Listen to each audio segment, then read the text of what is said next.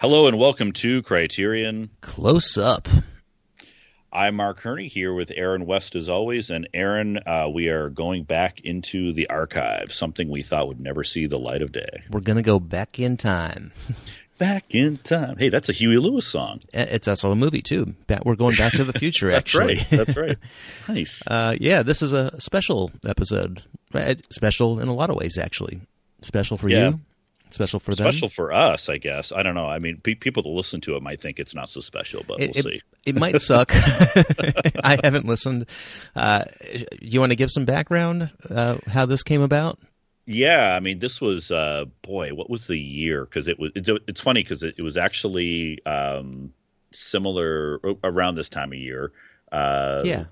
And we were talking. Well, we just talked about doing Criterion Close Up, and we wanted to get an episode in the can, so to speak. And so we just picked a movie to watch and talk about, not thinking that it would ever be released. And it hadn't really up until this point, but here it is. It was really just our first time kind of we've talked on Skype, but getting to know each other and figuring, well, let's talk about a movie. And as far as Criterion goes, it's probably a good one to start with, rather than getting into some Bergman or something, just something that's a little bit easier.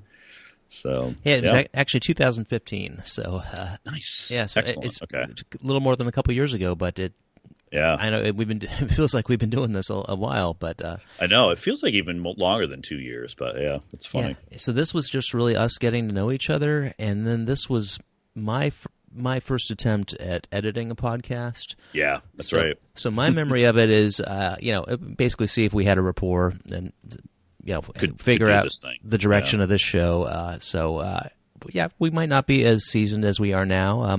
Although you had been doing podcasts for a while. I was pretty new at it. And as far as the editing goes, I was very new at that, and I was basically learning by trial by fire.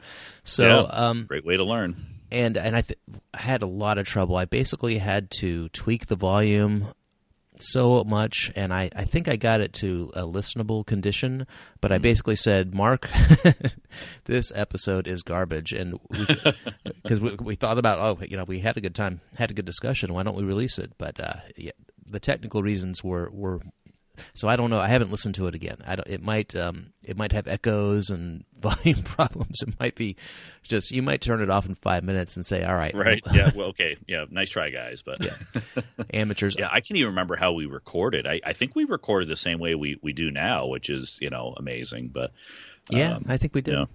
And so, but I saved it and I put it on Dropbox and I've left it on Dropbox. And every time we do an episode, I see the rose out there, and it's that long lost episode. Although I should say that Trevor listened to it. He basically was our proofreader. That's right. He thought it was really good. So I don't know. Go figure. Was he just being nice? He was being nice. Yeah, for sure. Trevor's a nice guy, so he is a very nice guy. If it's terrible, our feelings will not be hurt. Just turn it off, and you don't even have to let us know that it was awful. Just you can let us know. I'm curious what people think how awful it was. It sucks. Yeah. And especially compared to the later stuff, it's expected it would not be as good. Right. So, all right, without further ado, The Rose. Enjoy.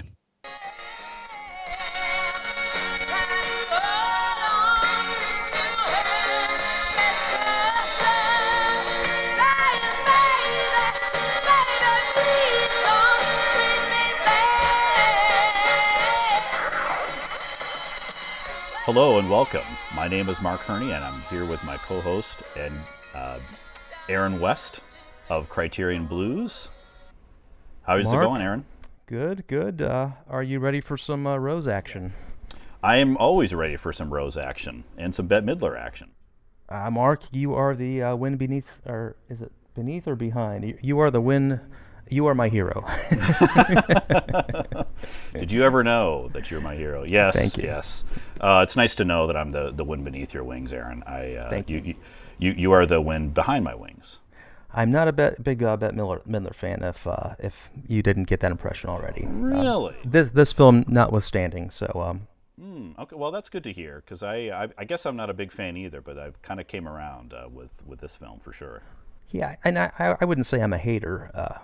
I would just say she's Beaches, and I'm trying to think of what other films she's done in the 80s and 90s, but I think she's not an art film kind of celebrity. No, it's funny to kind of go back to this and see where she's been. I mean, Hocus Pocus, Beaches, like you mentioned. I mean, but on the extras, the interview, I remember her saying this was her favorite. This was her best experience. So, we've got. And I was actually reluctant to get into The Rose because of my feelings towards Bette, knowing that this was a 70s rock star. I grew up with the Beaches Bette, and it's the Bette that I know does not seem like the one that could pull off the hard rocking, and I don't want to say Janis, although I'm sure we're going to get there. So I was surprised. This Bette was pretty awesome, actually. Yeah, I felt the same way. I mean, just seeing her on stage, it was pretty crazy. Going in, I'm like, how is she going to pull this off? And she does it in spades. But let me just I'll set up the film a little bit. Of course, we're talking about Criterion films on this podcast, and this is a new release for Criterion. They had never, as I said, released this film before. I'm not sure what kind of past releases it had. But this is a new one to the collection. It was new to me from 1979. I'll just give a little synopsis. It's the tragic life of a self-destructive female rock star who struggles to deal with the constant pressures of her career and the demands of her ruthless business manager.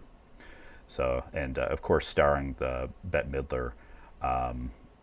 So it's, as I said, it's new to the collection. Came out in May. Spine number 757, and we thought we would kind of get this podcast going talking about this film.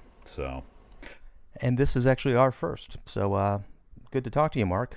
So. Yes, it's we've been planning this for a while. It's good to get on the show together. So good to dig in.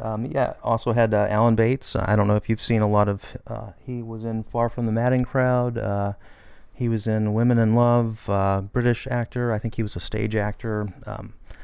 I think this was a little bit of a departure for him, from what I've seen. And then we had Frederick Forrest, who I thought was amazing. But I don't recall seeing him in a lot of other films. And we had Harry Dean Stanton in a very small role, but very important role. Right. Yeah, I remember Harry Dean especially from Paris, Texas. Loved him in that film, another Criterion film. But I mean, you're kind of, you're talking about one of the questions I wanted to ask you about, Aaron. As far as standout performances, it seems like this film is, a lot of people have the same performances that they enjoyed or appreciated, and I'm curious which ones kind of stood out for you. I think actually it was a pretty good ensemble film. The one I think at the core is Bette Midler. As I mentioned, I had my doubts whether she could pull it off, and I think a 70s rock star this was 1979 or 1980, really towards the end of that era, as we got into the 80s aesthetic, I guess new wave pop. I wasn't sure that she could pull it off, but I thought she really was fantastic. Not just her performances, which I thought she did a good job, but I thought just her acting. I think she really did crawl into the character. She showed her insecurity, I think, extremely well. Her neediness, and also when she was on stage, you could see how much that meant to her, and that's really where she got her fix. The stage really was her drug, so to speak, and that actually, off the stage, her problems stemmed from having that emptiness. And I think, through her relationship with Houston, which was Frederick Forrest, I think we really saw that. And then also Frederick Forrest as Houston in a smaller part, I thought was fantastic. And didn't he get nominated for... He did. Both Bette Midler and Frederick Forrest were nominated. They didn't win, but were nominated. There were the one scene in particular that really I thought worked well between those two was in the bathhouse. Sure. Very emotional scene, and I think it really established the character motivations right there. Played well, and I also think Alan Bates was pretty good in the type of character he was supposed to play. Of course, he didn't have the emotional range. He was a businessman. He was really pulling the strings for or the Rose's career, being pretty forceful and manipulative. But I liked the Rose between them. They were very explosive. So yeah, Bette, Frederick, and Alan. What about you? Yeah, I would agree. I mean, Bette Midler was a revelation for me in this film. I always, starting into a film, sometimes I have a little bit of a hard time coming around to a character, especially if it's someone that's well known, like Bette Midler. And when she first steps off the airplane, I kind of got that, and she puts her hand over her face. I kind of at first was taken aback and that happens a lot for me, just trying to get into a character. But boy, if she didn't, by the time she was down those stairs and finished that scene, really just pull me in, and then or start to pull me in, I should say, and then we get to the first performance, and I was just hooked. I mean, I think it's. I don't know how you can kind of qualify it, because she's not playing herself, but she's playing the role that this is her life. I mean, she's a performer. So I wonder how much of the performance is her and how much of it is just because this is what she does. I mean, how much is she really, quote unquote, acting? So, you kind of have to take that out of it too.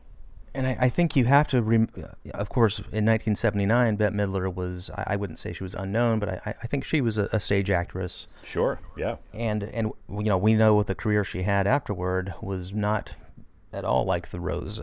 She was not, in fact, I think I'd say she was almost the opposite of a hard-rocking, blues-oriented diva. I guess she was a diva in the Rose and after the Rose. Right. So I think actually, I was most impressed by her pulling off the fact that she could be a rock diva, and that she could be this popular and this exciting. So yeah, I thought she was fantastic. I mean, it's funny, I wasn't as big on Frederick Forrest at first. I don't know why. He just kind of seemed kind of dry to me, and I was actually surprised after to find out that he was nominated. But rewatching that scene, the bathhouse scene, I'm like, okay, I get it. This makes sense. And I was definitely on board with Alan Bates. I mean, it seems like his performance may not hold up as well as it did for me the first time, but him as Rudge Campbell, I thought was great. I guess what I'd like to maybe do is just transition a little bit into the characters as far as who resonated for you in this film. Maybe there's certain characters that you identified with, or you thought maybe were overdone or underdone, or what was kind of how they really resonated with you. I mean, aside from the acting, that maybe the characters themselves, who did you sympathize with? I think I think the movie wants you to sympathize with the Rose and to see her.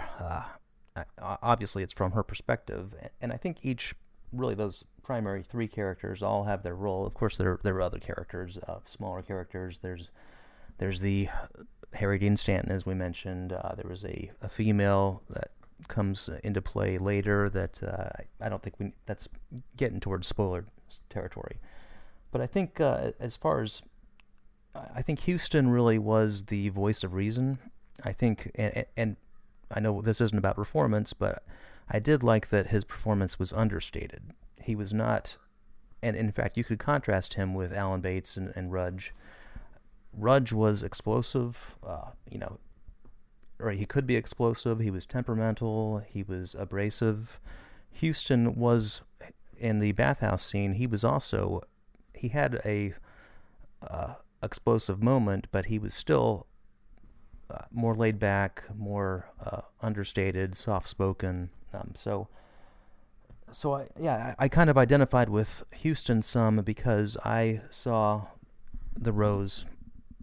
I saw her deconstruction just like or her destruction, I should say, just like Huston did. And as we're watching and we see her, we see her insecurity, we see her fighting with drugs, the whole football team thing. You just want to shake her and say, "Lady, you're a rock star. Enjoy life a little bit." That could be part of the problem too. Is she just indulges too much into her lifestyle. I sympathized with her quite a bit with her plight. I mean, I understood where she was, and I saw obviously what the film wanted me to think and feel, identify the most with her. But I probably have an unpopular opinion that I also sympathized with Rudge in the fact that he has maybe as many pressures as she does, and he translates that into pressure on her. And he mentions the fact that I have to make money. My job is to make money for all of these people, and I'm depending on you to make that money. And the fact that he puts so much pressure on her, he doesn't go about it the right way, obviously. But I also feel for him that he has an undependable star, and so he's got all the, as I said, all the different pressures. We actually see he might be trying to sign someone else, for the business. So, for me, not being someone in this business, and of course you don't know how true everything is. I just found it eye-opening and interesting how this business, quote unquote, comes together, and the interaction between the two of them, I thought was pretty great. I mean, you figure could be a similar kind of relationship in other musical endeavors. Yeah, and I really think as far as the Rudge and Rose relationship, there are really two scenes that really were important. And what's interesting, I thought, is that they were photographed somewhat similarly. The first one was in that New York high-rise building. It might have been the opening scene where you see them arguing about. Well, actually, this is when she comes in and says she wants to take a year off from music. She wants a break. She wants to find a man. She wants, as she put it, she wants to get laid. But of course, to a business manager who has a vested interest in, his product, I can see what you're saying, and I can understand why he would react. Maybe explosive. Well, he did react explosively, but in a confrontational manner. I could understand that. And then the second scene was when she's gone home and they're about to play the stadium in Florida, and that was also photographed with them both elevated, and the windows in the background you could see the stadium. And so I thought the film language in both those scenes was very important. And that's when they actually had another row, and he walked out on her. He actually played the tough card. I actually can completely understand it. I mean, you have to rely on your talent. She's on drugs. She's carousing with, this guy who was a limo driver. I see what you're saying. And I don't want to play that up too much, that, I thought he was a great character and I went with everything that he did. But it's just, to me, it just makes him not just the unlikable manager. I just felt there's some looks in the film that, the camera would just kind of stay on him and his reactions of, I felt he was probably a deeper character, at least to me, maybe than others watching the film. So I'll mention a couple lines too that I really enjoyed. Two of my favorite lines from the film. I'll mention my second favorite probably is, and it has to do with a relationship, is it's when she has been, Billy Ray has told her not to sing his songs anymore, and he says kind of in a loud and quick manner, he says, "You go through life like it was some jack-off dream." And that's to Rudge to Rose, and it's true. I mean, that's kind of it's almost like throughout the film she's living in a dream world, and with some of the indulgences and going from place to place, and the hard drinking and all of that, and and I don't want to say this coming off as someone that doesn't sympathize, but I do on the other hand, like you're saying, think you just want to kind of shake her, like wake up.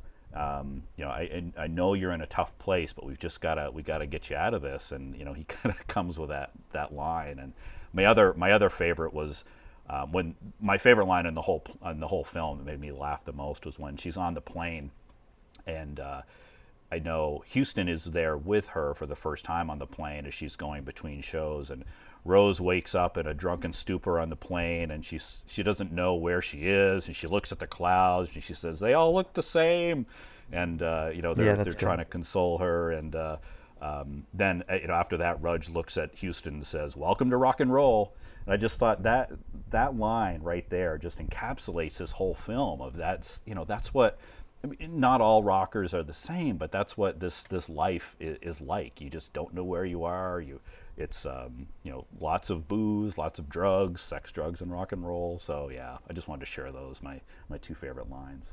Yeah, well, I guess any fan of rock music knows that the rock and roll lifestyle is maybe not all it's cracked up to be, and I think that's one thing that we see, and that line on the plane speaks volumes, because she doesn't know where she is. She is just on a plane on the road going somewhere, and we've already established that she's exhausted, she's tired, and so you kind of wonder, even though her fix is performing for the crowd, getting the attention, in a way the road is kind of a destructive force as well.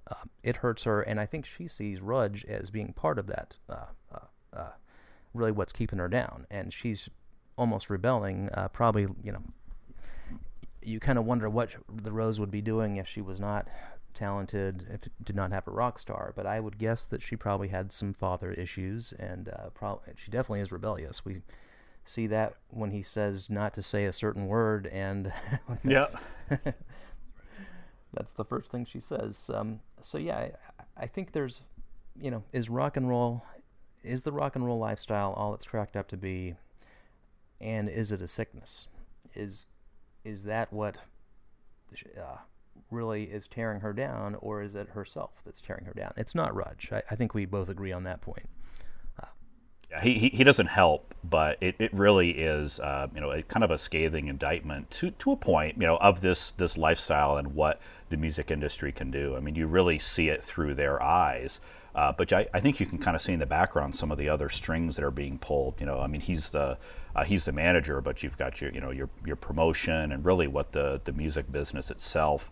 Really, those pressures. I mean, there's just so much money to be made, and you have to do so many shows. I mean, I was talking to my wife watching this movie about how when a band or a singer goes on tour, they do multiple shows. I mean, sometimes 6 and 7 a week, and I just can't imagine that kind of lifestyle that we as fans would glorify. But look what it does to to these people that are living that. So, if you read a lot of rock and roll interviews, they do get tired of the road. That's the thing. Bands take a year off all the time, actually, these days. And I'm sure that, say, I'm trying to think of bands that have taken breaks. Just say the Rolling Stones, even though in this day and age we would understand if they want to take a break. They're pretty old. But are they 100 now? No, they're close. They're getting up there, but say 20 years in the 80s, if they said, okay, well, we want to take a break for 2 years, I'm sure there were a lot of forces, through their management, through their label, that rely on them. And actually, Rudge mentions that you quitting is not just you quitting. You're quitting. You're taking these jobs. You're taking the tour away. So yeah, it is. The Rose does cut into the business of rock and roll and the lifestyle of rock and roll, and I'd say it's critical of both. They're kind of Yeah, I would agree. There's really a kind of a through line too for this film was loneliness, and it's that year off that's kind of looming through the entire film. That is she going to take it? Isn't she going to take it? There's kind of that conflict between the two of them, both Rudge and Rose during the film. And she says how she's never been alone in 300 years, but she's really always alone. You can see that when she's after, even when she's on stage, but after the show, it's really just her, and she really has a tough time, especially at this point, dealing with that lifestyle. There's another symmetry point that I liked quite a bit there, where the football thing that's brought up. I won't really get into it, but there's a football thing that she refers to when she's talking to Houston, and then later in the film, that football field shows up for real. Right. Yep. That's the phone call scene. Yeah. Exactly. So with that, it just brings it back. That reminds. But I don't know. It's probably just a small thing, but from a filmmaking standpoint, I really appreciated that. I thought the football thing was a little bit of a stretch, and probably, since we don't want to spoil it, probably shouldn't go too far into it. But but I think it just represented that she had baggage, and that she, like you said, she was lonely off the stage. And who knows, if she did take her year off, that destructive lifestyle could have continued. But I think the crux of the movie and her character evolution in this short period of time, from this until her going home and having her homecoming show, is, I think, the grueling pressures of the rock and roll lifestyle and her emptiness are kind of a powder keg and lead her to this path of self-destruction. And I think we kind of have to her territory a little bit if we're going to make a few comparisons. What do you think? Should we warn people going forward? Let's spoil the film. Sure. Yeah. Let's do spoilers. All right. Well, I was thinking, are you a big Janis Joplin fan? Not really. It's kind of surprising. It's not for never really not liking her. I just haven't really been that exposed to her. I was more of a Hendrix guy. Okay. Back in that era. So kind of a Guitar God guy. But yeah, I mean, I one of the reasons I really wanted to see this film is to see if there, of course I don't know the parallels, but kind of see what her life may have been like. So how about you? Actually, Hendrix, you could actually use him as a template as well, as a guitar god, extremely talented, and who knows why he, of course we know he was on, every drug imaginable all the time, and usually while he was performing. So and that was his downfall. But yeah, Janis was, I think, and I would say I'm a moderate fan, but I think her lifestyle, or her life story, really is pretty fascinating. And The Rose was intended to be I think initially it was going to be a biopic about Janis Joplin. And I think that was, if I remember from the supplements, that was part of, Bette Midler didn't want to play Janis Joplin. And really, in all fairness, she couldn't be Janis Joplin. She's not, there are moments where she does capture some Janis. I remember the last scene, she does do some baby, which was a Janisism. But one thing we do know about Janis is she did have that same loneliness. She had a lot of demons. She drank, did drugs, and she did kill herself. Or she didn't kill herself, but she did die from... Actually, I don't recall off the top of my head what the cause of death was. I think it was an overdose. But she, and of course the way that The Rose dies is an overdose, but it's on stage. Right, a little more dramatic. Right, and it's a movie. We can forgive that. So I think they use the Janis story in broad strokes, but if you really think of the, in the late 70s, that was almost an end of an era as far as rock and roll. And there were a lot of tragic stories like that that I think this movie does encompass. You can Jim Morrison, Jimi Hendrix, Mama Cass. So it's glorifying the rock and roll lifestyle. We see on stage that she loves it. She eats it up on stage, but it also kind of tears her apart. So I think it's saying that it's not all what it's cracked up to be. Yeah, it's not all rainbows and unicorns, that's for sure. Yeah. So, what do you think of the photography of the film? Yeah, that was one of the other points that I really felt like we needed to talk about. I mean, it stood out to me early on how there's not really a lot of camera movements, especially early on. There's a lot of static shots. And so I kind of, sometimes I'm just getting into a story and I kind of miss things, but in this case I tried to focus on it a little bit, really more about camera placement. Like there's that early shot that I loved where the plane, very early on, the plane moves in and then the limo. Right, I love that, yeah. In that one static shot. It's just great, But, later on there's some crane shots. I love the crane shot down to her in the phone booth. Again, I think that's why I like the football scene so much. It is a bit heavy, I'll agree, but and just probably the shot of the film to me was the even outside of all of the great concert footage, which we could go on about for a while, was the overhead shot of the crowd, the helicopter shot. That was fantastic, yeah. And oh.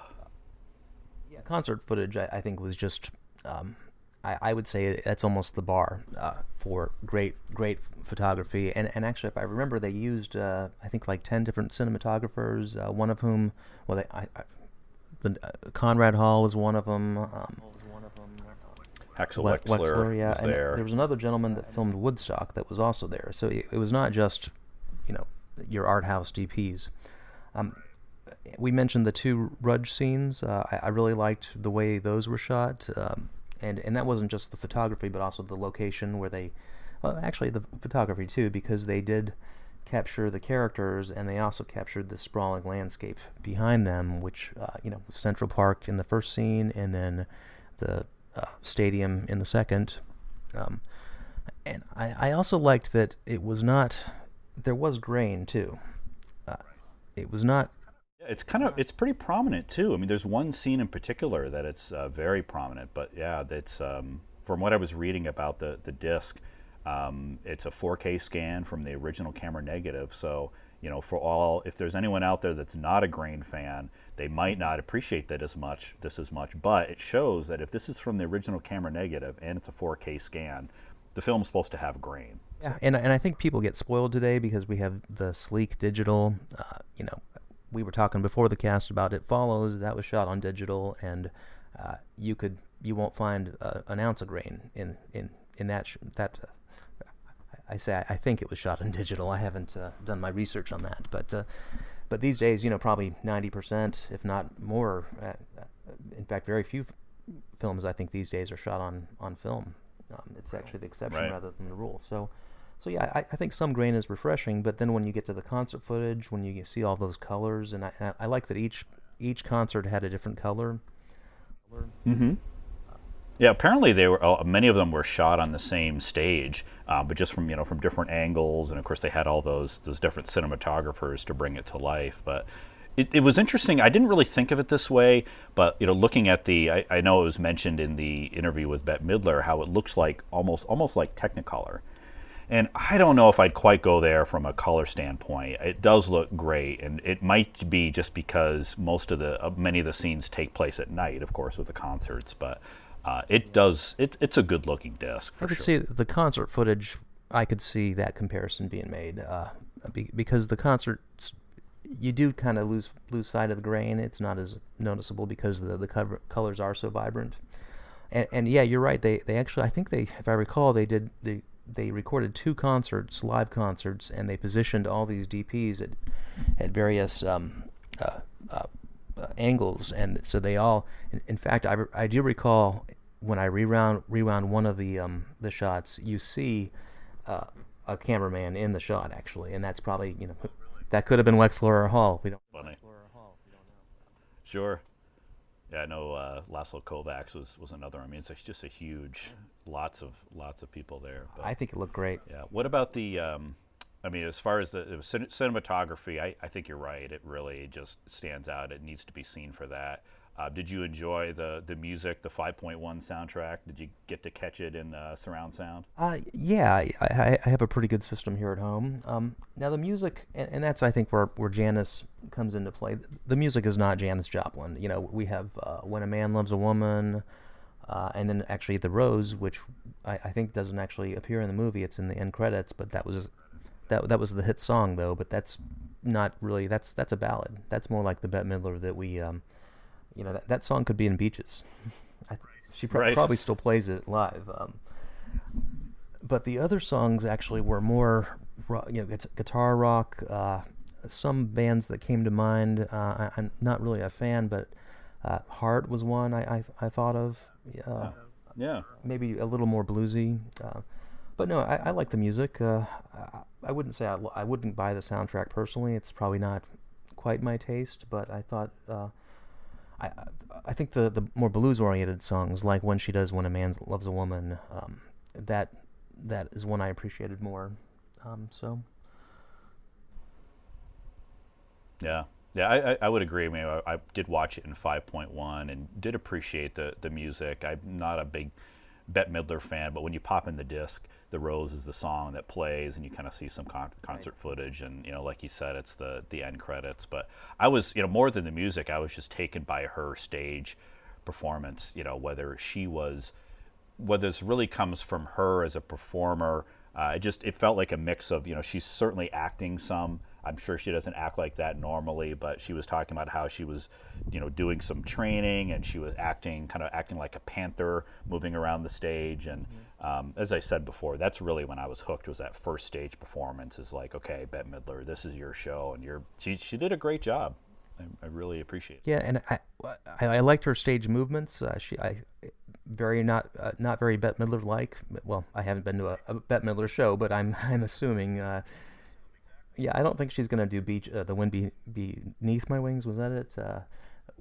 Panther style. But another thing I liked was her pre-song banter. Yeah, we've already talked about the bad word that she wasn't supposed to say. But there's actually one sequence where she talks about how it's a very feminist speech, and actually I might have to pull up the clip and play it, but it's about how it's about women, and she actually tries to rally the crowd, and she even says, "Oh, I hear there are a few women in the house," and then she talks about how bad men are, and she references catching her men. I remember. She said she can smell the man. She can smell another woman on a man miles away. Do you remember that line? Yeah, and that was at a concert. Yeah. And the crowd eats it up too. Sometimes people say to me, Rose, when's the first time you ever heard the blues? And you know what I tell them? I tell them the day I was born.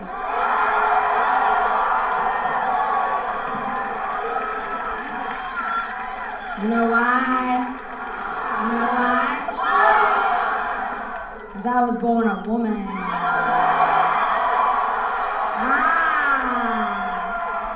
Oh, we got some noisy females in the house tonight. Anything from the supplements that stood out to you? I thought we'd just talk a little bit about the disc.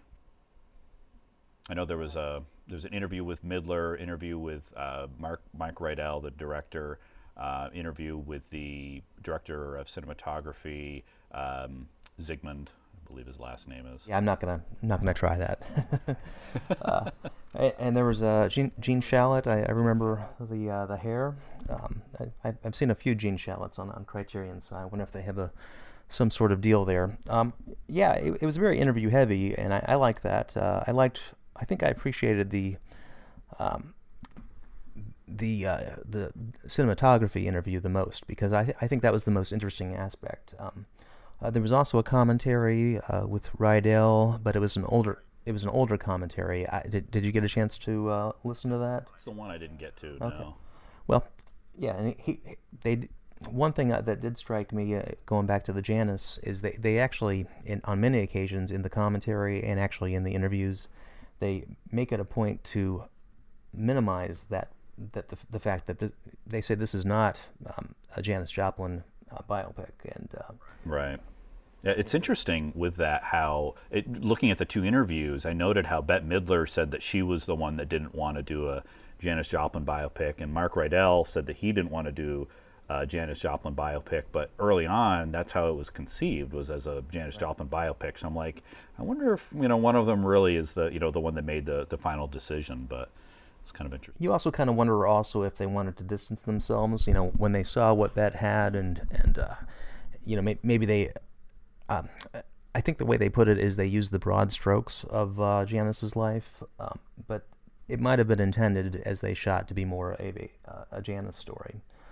There were a couple other things I remember from the commentary is that they did talk about the concerts, and they shot twice for 2 hours without interruption. So all that stage banner, all those Panther moves, those were all, that was really 2 days of shooting. Right. So and they said that Bette actually had to become that rock star, and she had to, and they brought I think they used a radio program to get the crowd, so she had to actually win over the crowd, and I'm sure there was something, the crowd probably knew they were going to be in a movie, and there was probably a warm clap on these occasions kind of guy. But yeah, I did think knowing that about the performances and knowing that she only had 2 shots, and probably with some rehearsals, I was even more impressed with that. And I think if she had used this as a launching pad, she could have become a rock star. Right. Yeah, it's interesting how that didn't really come to be, especially since this was it was a hit for her. So I think she sold this album, the soundtrack sold like 1 million copies. It went platinum from what I saw. So another thing that's interesting is I know they've been trying to get a couple of Joplin projects off the ground. I think there might be one in production with Amy Adams as Joplin. Have you heard about this? Oh, I haven't heard about that. That's interesting. Yeah, I mean, from a way that the actresses look, I mean, you'd mentioned, Bette Midler playing Janis Joplin. It'd just be hard to kind of make that distinction. She doesn't look like her, but Amy Adams, I could see maybe I think Janis Joplin's kind of taller, if I remember. So yeah, and kind of skinny and actually, I think Amy Adams could pull it off. If I remember right, I think this project's been in development for a while, and I think for a while they were dueling projects. And at one time, Lindsay Lohan was in the rumored. Now that was probably before that was sober Lindsay Lohan. Well, I was going to say maybe that would fit, with her lifestyle. Anyway. Maybe she should remake The Rose. Actually, maybe she is The Rose. Actually, right. That's funny. Yeah, there was for the supplements. There was one. I enjoyed the interviews, and I really enjoyed getting to know Mark Rydell a little bit because I haven't seen any of his films, surprisingly, any of his other ones, and I really want to see On Golden Pond, especially. But I liked how he kind of pointed out the relationship with the cinematography is like a partnership. I mean, you kind of dream that it's that way, but it's nice to kind of have that said by him. I also liked how he mentioned how he was friends with Marlon Brando early on, really before he became a star, when he was a stage actor. So that was cool. And also talking about Elia Kazan was a teacher of Rydell. So really great to hear that interview. I really, sometimes when I'm watching something behind the scenes or a movie, I kind of key off of what my wife really tends to gravitate towards. And I think she enjoyed both of those interviews quite a bit. It was really taken with Mark Rydell. I can see how he would be an actor's director. I think he's that kind of guy, really supportive. So thing is, and I think this comes to the conversation on the Criterion. You wouldn't think of him as an auteur. This was really, I wouldn't say a one-hit wonder, no pun intended, but because On Golden Pond, and I have seen On Golden Pond, and it's tonally extremely, that's really I don't know if Oscar bait. Polar opposite? Pretty much, oh, yeah. Sure. It's a mature adult film, and by adult I mean maybe older people actually portrays older people. Katharine Hepburn and Henry Fonda in their and I think one of them actually won an Oscar for that as well. I think it was Fonda. I remember it was a good movie, but it was nothing like this. And so I don't. And from a Criterion standpoint, you don't see a lot of non-auteurs. So and in fact, I remember when this was announced, a lot of people were a little upset because it's more of a mainstream movie. Bette Midler is definitely she's no Jean Moreau or Catherine Deneuve. Sure. But do you think it was worth Criterion treatment? I'm glad you brought that up, Aaron, because I absolutely do. For me, Criterion is not just about the auteurs. It's not just about. For me, number one is bringing international movies to our shores, things that we might not see. Okay. But something like this that should be, to me, rediscovered or discovered for the first time, like it was for me, concert film like this, Yeah, it's just, I love it. I love the fact that they bring movies like this. It's only got a 6.9 on IMDb. And, I'm going to ask you what you would grade it. I guess we might as well give our grades now, but I'd give it higher than that. I if I was going to grade it, I'd probably give it IMDb score goes up to 10. I'd probably give it a 7.5. Actually, I gave it a 7. So, but that's compared to the masterpieces, and I do tend to. It's relative. 7 compared to La Ventura. But one thing I like about Criterion, and I say this a lot, and I'll probably say it more as the podcast goes on, is they tell a story about the story, and I thought they did tell a good story about this, and it wasn't just the qualities of the movie, and it is a good movie. Maybe not a great movie, but they did capture the Janice aspect. They captured the cinematography, and I think Bette Midler is whether she's an artistic actress or not, I think she won me over. She's a good actress, and I'd say even her later roles, even if they're not always my taste, I think she did fine. Yeah. So I was glad to see it in the collection. I think it belongs. Yeah, it was a surprise for me. I mean, I wasn't expecting it, and I saw it, and I'm kind of like, Bette Midler, The Rose, but it's one of those ones where we popped it in, and I was taken with it overall. I mean, I can see people from maybe a filmmaking standpoint, it's not completely rich or resonant, but I took, as I mentioned before, a lot of pieces from this film, so I really enjoyed it. And I think and another point is also Criterion does a lot of concert films, documentaries, and in fact we know that one is coming out at some point. The Bob Dylan documentary "Don't Look Back" has been teased. So and there's been a lot of there's been Monterey Pop, there's been Jimi Hendrix, there's been Gimme Shelter, and so I can't think of any other narrative or fiction rock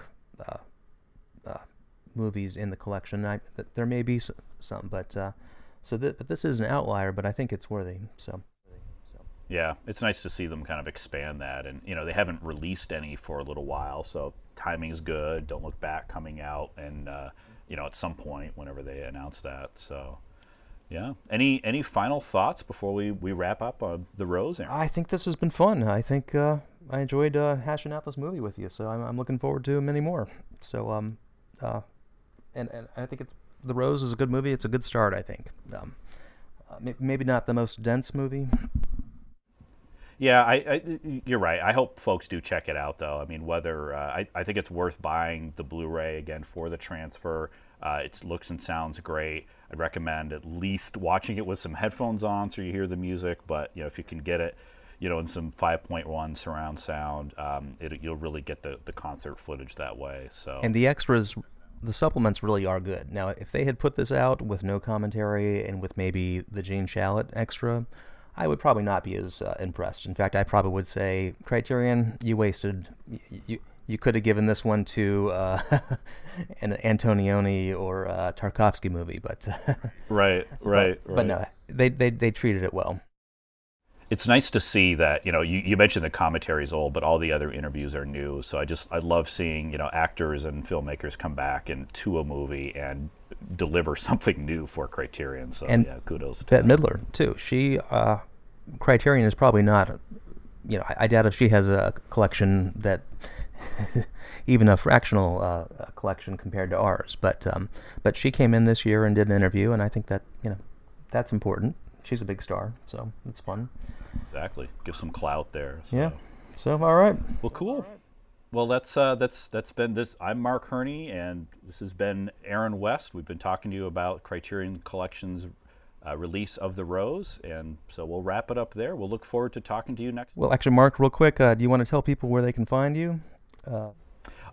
Thank you for that. Yeah, I'm Mark Herney. You can find me online on Twitter. I'm at Mark Herney, at MarkHurne is the best place there. I also do a monthly stint at First Time Watchers and the In Session Film Podcast, if you listen to those. So, but definitely the best place to find me is on Twitter. And you, Aaron? I am also on Twitter. Funny that you mentioned that. I'm AWest505 on Twitter. Of course, my website, Criterion Blues, which is probably where a lot of you are listening to this cast, so hopefully you're aware of it. But as you know, my project is to write blogs about all of these movies. And in fact, I did write one about The Rose. I think it was a couple months ago. So anyway, this has been fun, Mark. Next time, I think we're looking at broadcast news, is it? Broadcast news it is. Let's do it. All right. 80s film. All right. Take care, Mark. Take care, and thank you.